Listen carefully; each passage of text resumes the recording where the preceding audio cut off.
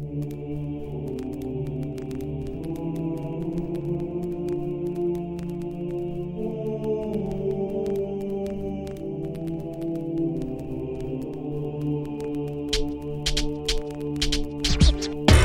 to the Immortal Souls podcast, where we explore the history, stories, myths, legends, and hype that make shoes what they are today. We are Jared and Nick, two brothers with a passion for shoes. We are excited to have you along for the journey.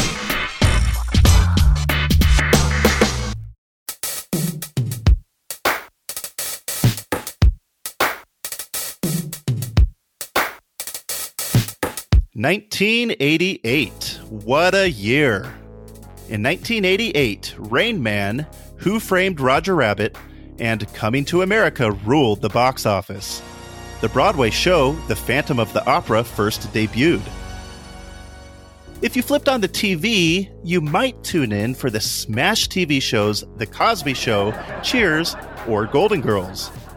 Chart toppers such as George Michael's Faith, Whitney Houston's Where Do Broken Hearts Go, and Michael Jackson's The Way You Make Me Feel ruled the airwaves. Oh, and the world continued to be rickrolled by Rick Astley's #1 chart topper, Never Gonna Give You Up. In 1988, the cost of a movie ticket was $3.50, and a gallon of gas was 88 cents. The Calgary Winter Olympics happened this year. Stephen Hawking published A Brief History of Time, and the U.S. Air Force's stealth bomber was first unveiled to the world. In the fashion world, it was all about mini skirts, shirts with shoulder pads, and big hair for the girls. And if you're a guy, you might be sporting acid wash jeans, a mullet hairdo, and a members-only jacket. Cell phones were as big as bricks and cost 50 cents a minute to use, on top of $100 of monthly service fees. And this year, we saw the debuts of the Wonder Years, Garfield, Friends, and Roseanne. 1988 also saw the international debut of the next generation 16-bit gaming console, the Sega Genesis. With so many landmark societal and pop culture moments, how could this year possibly get any more historic? Oh, did we mention that a humble little shoe called the Air Jordan 3 debuted in 1988? With so much awesomeness coming out of the 80s, basketball shoes, and specifically Air Jordans, were no exception. The 80s ushered in some of the most hyped and sought-after Air Jordans in the entire Jordan collection. To this day, sneakerheads and shoe collectors consider the Air Jordan 3 as one of the most iconic and all-time greats in the Air Jordan lineup. With good reason, too. From its simplistic silhouette and clean lines to the daring yet somewhat understated elephant print pattern on the shoes, these were and still are immediately recognizable and effortlessly cool. While maintaining a simple elegance, they were also bold, fresh, and new. They were, and still are, pure sneaker awesomeness. Let's not get ahead of ourselves, though. First, a little history of the shoe. When last we left off in our Air Jordan saga, Bruce Kilgore and Peter Moore had helped design the Air Jordan 1 and 2 models. The Air Jordan 1s were immediately successful, and the 2s were generally successful, albeit with some mixed reviews, especially with its high price tag for the time. Production for the third model started, but it was at this time that Nike cut ties with Moore and Kilgore, as well as Nike's VP of Marketing, Rob Strasser. According to Jordan's agent at the time, David Falk, Strasser and Phil Knight, the co-founder of Nike, were not seeing eye to eye on the future of the Jordan line. Strasser wanted Jordan shoes to branch off from Nike as its own brand, but Phil Knight thought it was just too soon. So, Strasser started making plans to form his own shoe brand instead. During this time, Moore and Strasser left Nike within just a week of each other and founded their own startup company, Van Grack. With the Jordan shoe's lead designer now out of the picture, production of the upcoming third model of Air Jordan shoe ground to a halt and fell months behind schedule. To make matters worse, Jordan's initial 5-year, $2.5 million contract with Nike was about to expire.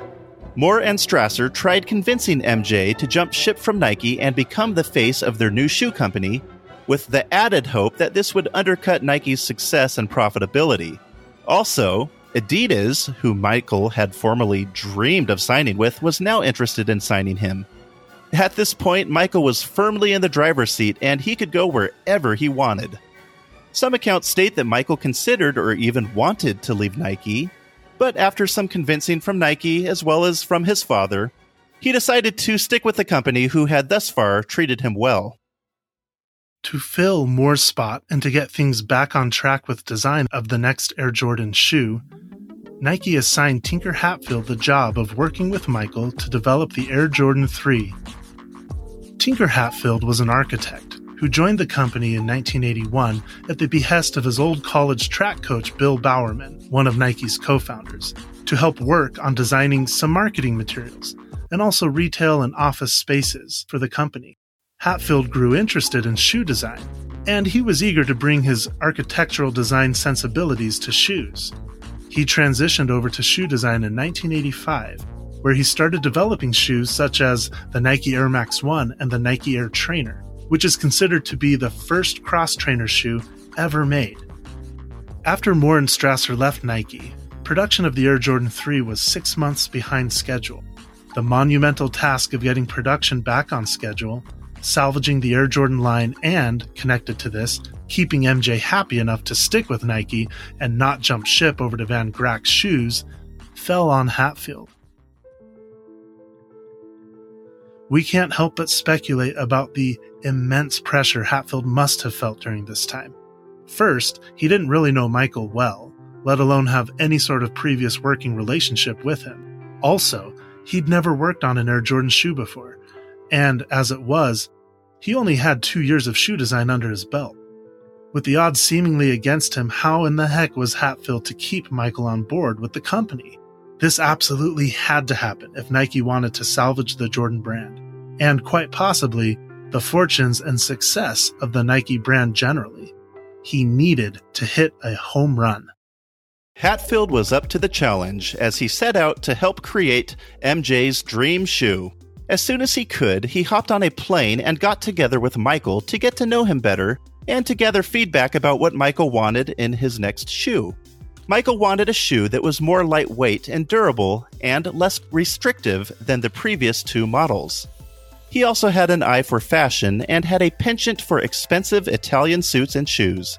Michael wanted the shoes to reflect this fashion sense. Unlike most shoe designers at the time, Hatfield listened. This was a rare thing for shoe designers to do at the time. In fact, Hatfield recalled in a 2005 interview with the Portland Tribune that, quote, "I don't think Michael had ever been worked with that way. In fact, I don't think anyone in the footwear business had done it that way." Close quote.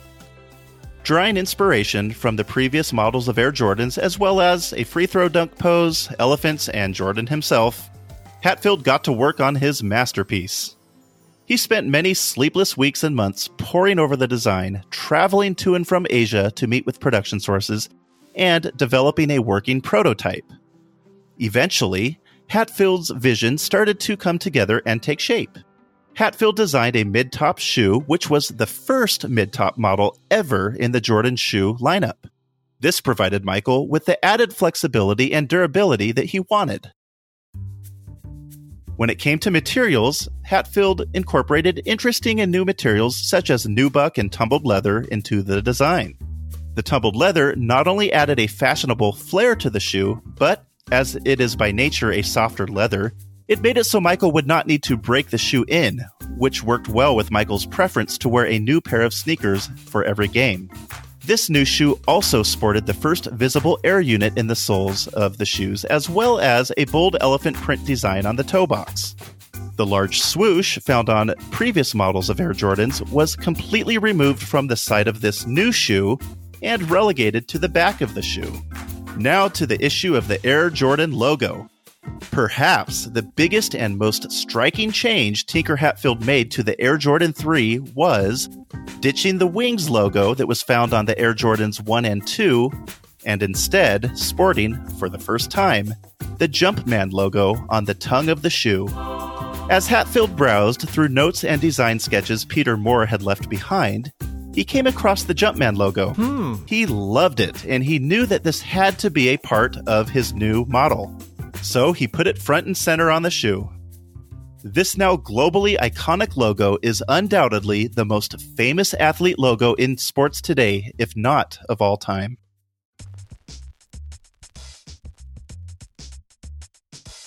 The Jumpman logo originated in 1984 when Michael posed for a photo shoot for Life magazine before the 1984 Olympic Games. This was well before Michael had even signed with Nike. The photo was staged, with Michael performing a ballet technique known as a grand jeté to make it look like he was leaping for a slam dunk, which is interesting considering this particular type of move wasn't really consistent with Jordan's jumping style. In a 1997 interview with Hoop magazine, Michael went into detail on the photo shoot, commenting, quote, "I wasn't even dunking on that one. People think that I was. I just stood on the floor, jumped up and spread my legs and they took the picture. I wasn't even running. Everyone thought I did that by running and taking off. Actually, it was a ballet move where I jumped up and spread my legs. And I was holding the ball in my left hand." Close quote.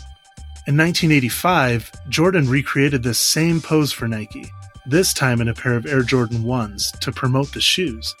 The Jumpman logo appeared on the hang tag for the Air Jordan 1s, as well as in print advertisements for the shoe in the summer of 1985, but it didn't officially make its debut on Air Jordan shoes until this new and upcoming number 3 model. As an aside, check out our show notes to see video of the Jumpman photo shoot, as well as some of the first glimpses of the Jumpman logo. We don't know exactly why Nike approved of Hatfield quietly, yet boldly replacing the Wings logo for the Jumpman logo for this third iteration of the Jordan line of shoes.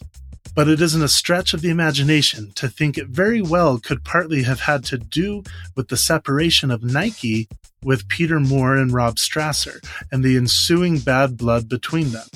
Plus, in our opinion, and we suspect Nike's too, the Jumpman logo just looks so much cooler on shoes. Whatever the reason, this would, after all is said and done, prove to be a stroke of luck or genius, or both, as the Jordan brand has since raked in billions of dollars in revenue, and currently makes about $3 billion in revenue annually. Obviously, the Jumpman logo worked out just fine. Back to the story. As quickly as they could, Hatfield and a co-designer, Rob Dumas, banged out a rough sample of the shoe, and Hatfield flew out to California with CEO Phil Knight to present the concept to Michael. This was, as Hatfield put it at the time, the biggest presentation of his life. A lot was riding on this meeting. As previously mentioned, the fate of the Air Jordan line of shoes, and Nike to a large extent, hung on this meeting. Hatfield knew that he had to wow Michael. Well, he ended up waiting 4 hours in the conference room before Michael finally showed up, having just finished up a golf game with, ironically, the now ex-Nike executives Strasser and Moore. Jordan came into the meeting, seemingly going through the motions, and considering who he had just been hanging out with on the links, it's no surprise he wasn't feeling it with Nike at this particular moment. Perhaps somewhat disinterested or begrudgingly, Jordan asked Hatfield to show him what he had. Hatfield reviewed his previous meetings with Jordan and the things that Jordan had said he wanted in his next sneaker. He then uncovered the prototype and, well, it was love at first sight. Michael was won over with the design. The meeting was a slam dunk success. Michael was staying with Nike, and the Air Jordan 3 was about to officially make its debut.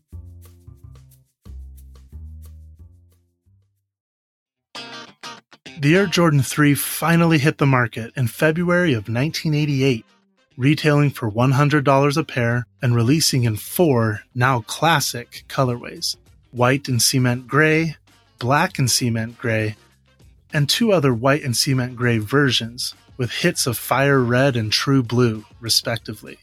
To promote the shoes, Nike released a series of funny commercials featuring Michael and a young Spike Lee acting as his fictional character Mars Blackman from the film She's Gotta Have It. Yo, Mars Blackman here with my main man, Michael Jordan. Yo, Mike, what makes you the best player in the universe? Is it the vicious stunts? No, Mars. Is it the haircut? No, Mars. Is it the shoes? No, Mars. Is it the extra long shorts? No, Mars. It's the shoes then, right? Nah. Is it the short socks? No, Mars. Money's gotta be the shoes. Shoes. Shoes. You sure it's not the shoes? I'm sure, Mars. What about the shoes? No, Mars. Money's gotta be the shoes. It is from these commercials that the phrase, "It's gotta be the shoes," became a famous catchphrase for Air Jordans. It's gotta be the shoes. These commercials were massively successful, and they are considered to be a major factor in propelling the sneakerhead and sneaker collecting culture forward, and also making people view sneakers as fashion items with massive value and profitability. Similar to the 1s and 2s, the 3s were an instant success. The hype around the shoes only increased as that year, Michael wore them while winning the 1988 Slam Dunk Contest and a whole slew of other awards, including NBA MVP, NBA All-Star, NBA All-Star Game MVP, NBA Steals Champion, NBA Scoring Champion, and NBA Defensive Player of the Year. It was clear, even this early in his career, that Michael was a generational talent. He was a superstar still on the rise, and this only drove further sales of the shoes and added fuel to the blooming Air Jordan hype. The Air Jordan 3s have since been retroed many times, with the first retro release happening just 6 years later in 1994. Other notable Jordan 3 releases of the original colorways have happened in 2014, 2016, and most recently, 2018, to commemorate the 30-year anniversary of the shoe's initial release. 2018 and 2019 has also brought us a few versions of the 3s known as the Tinkers. These are special editions honoring Tinker Hatfield that have a large Nike swoosh on the side of the shoe, similar to some of his earliest design sketches of the shoe. Now, Nick, if I'm not mistaken, you wear a pair of retro Jordan 3s in your daily rotation of shoes. So I'm just curious, what are your overall thoughts about them as far as style, wearability, comfort, any general impressions?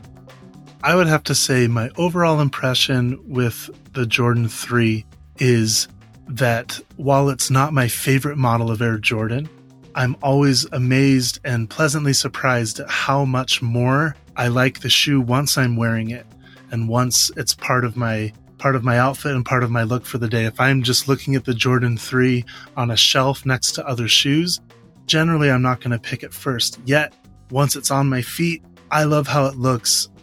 I usually get some sort of compliment or some sort people recognize the shoes and appreciate it when I wear them. So that would be my overall thought and impression. And as far as comfort goes, they are pretty comfortable. They're not the most breathable of shoes, but that's okay because they definitely are an iconic look, and they're comfortable enough that you can wear them the whole day and you're none the worse for it.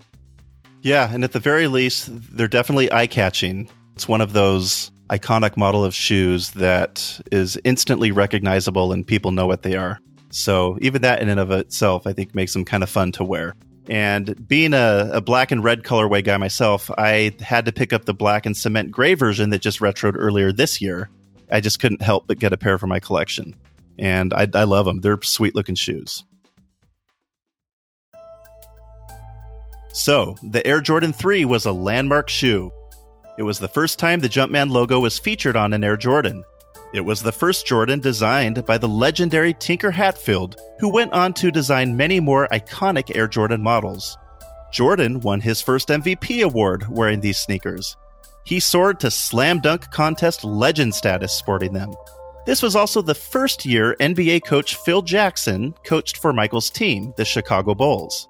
Although Jordan's basketball legacy was already well underway, this shoe seems to be the first that propelled him to superstardom. Perhaps most importantly, it will be remembered as the shoe that both saved and defined the Jordan brand. It helped establish the sneaker collecting culture. Considered one of the all-time greats in the Air Jordan sneaker lineup, the Air Jordan 3 transcends the bounds of just the Jordan brand, and its influence is still seen and felt to this day among many different sneaker designs and brands. Do you know who the best player in the game is? Me, Mars Blackman, and I'm way above the rim, demonstrating some serious hang time. Very serious. Do you know how I get up for my game? Do you know? That's right, Air Jordan, Air Jordan, Air Jordan. Mike, what's up? Oh, money, why you want to do that to me? Why you leave me hanging? Come on, I got it. Oh, Mike, man. That's cool, man.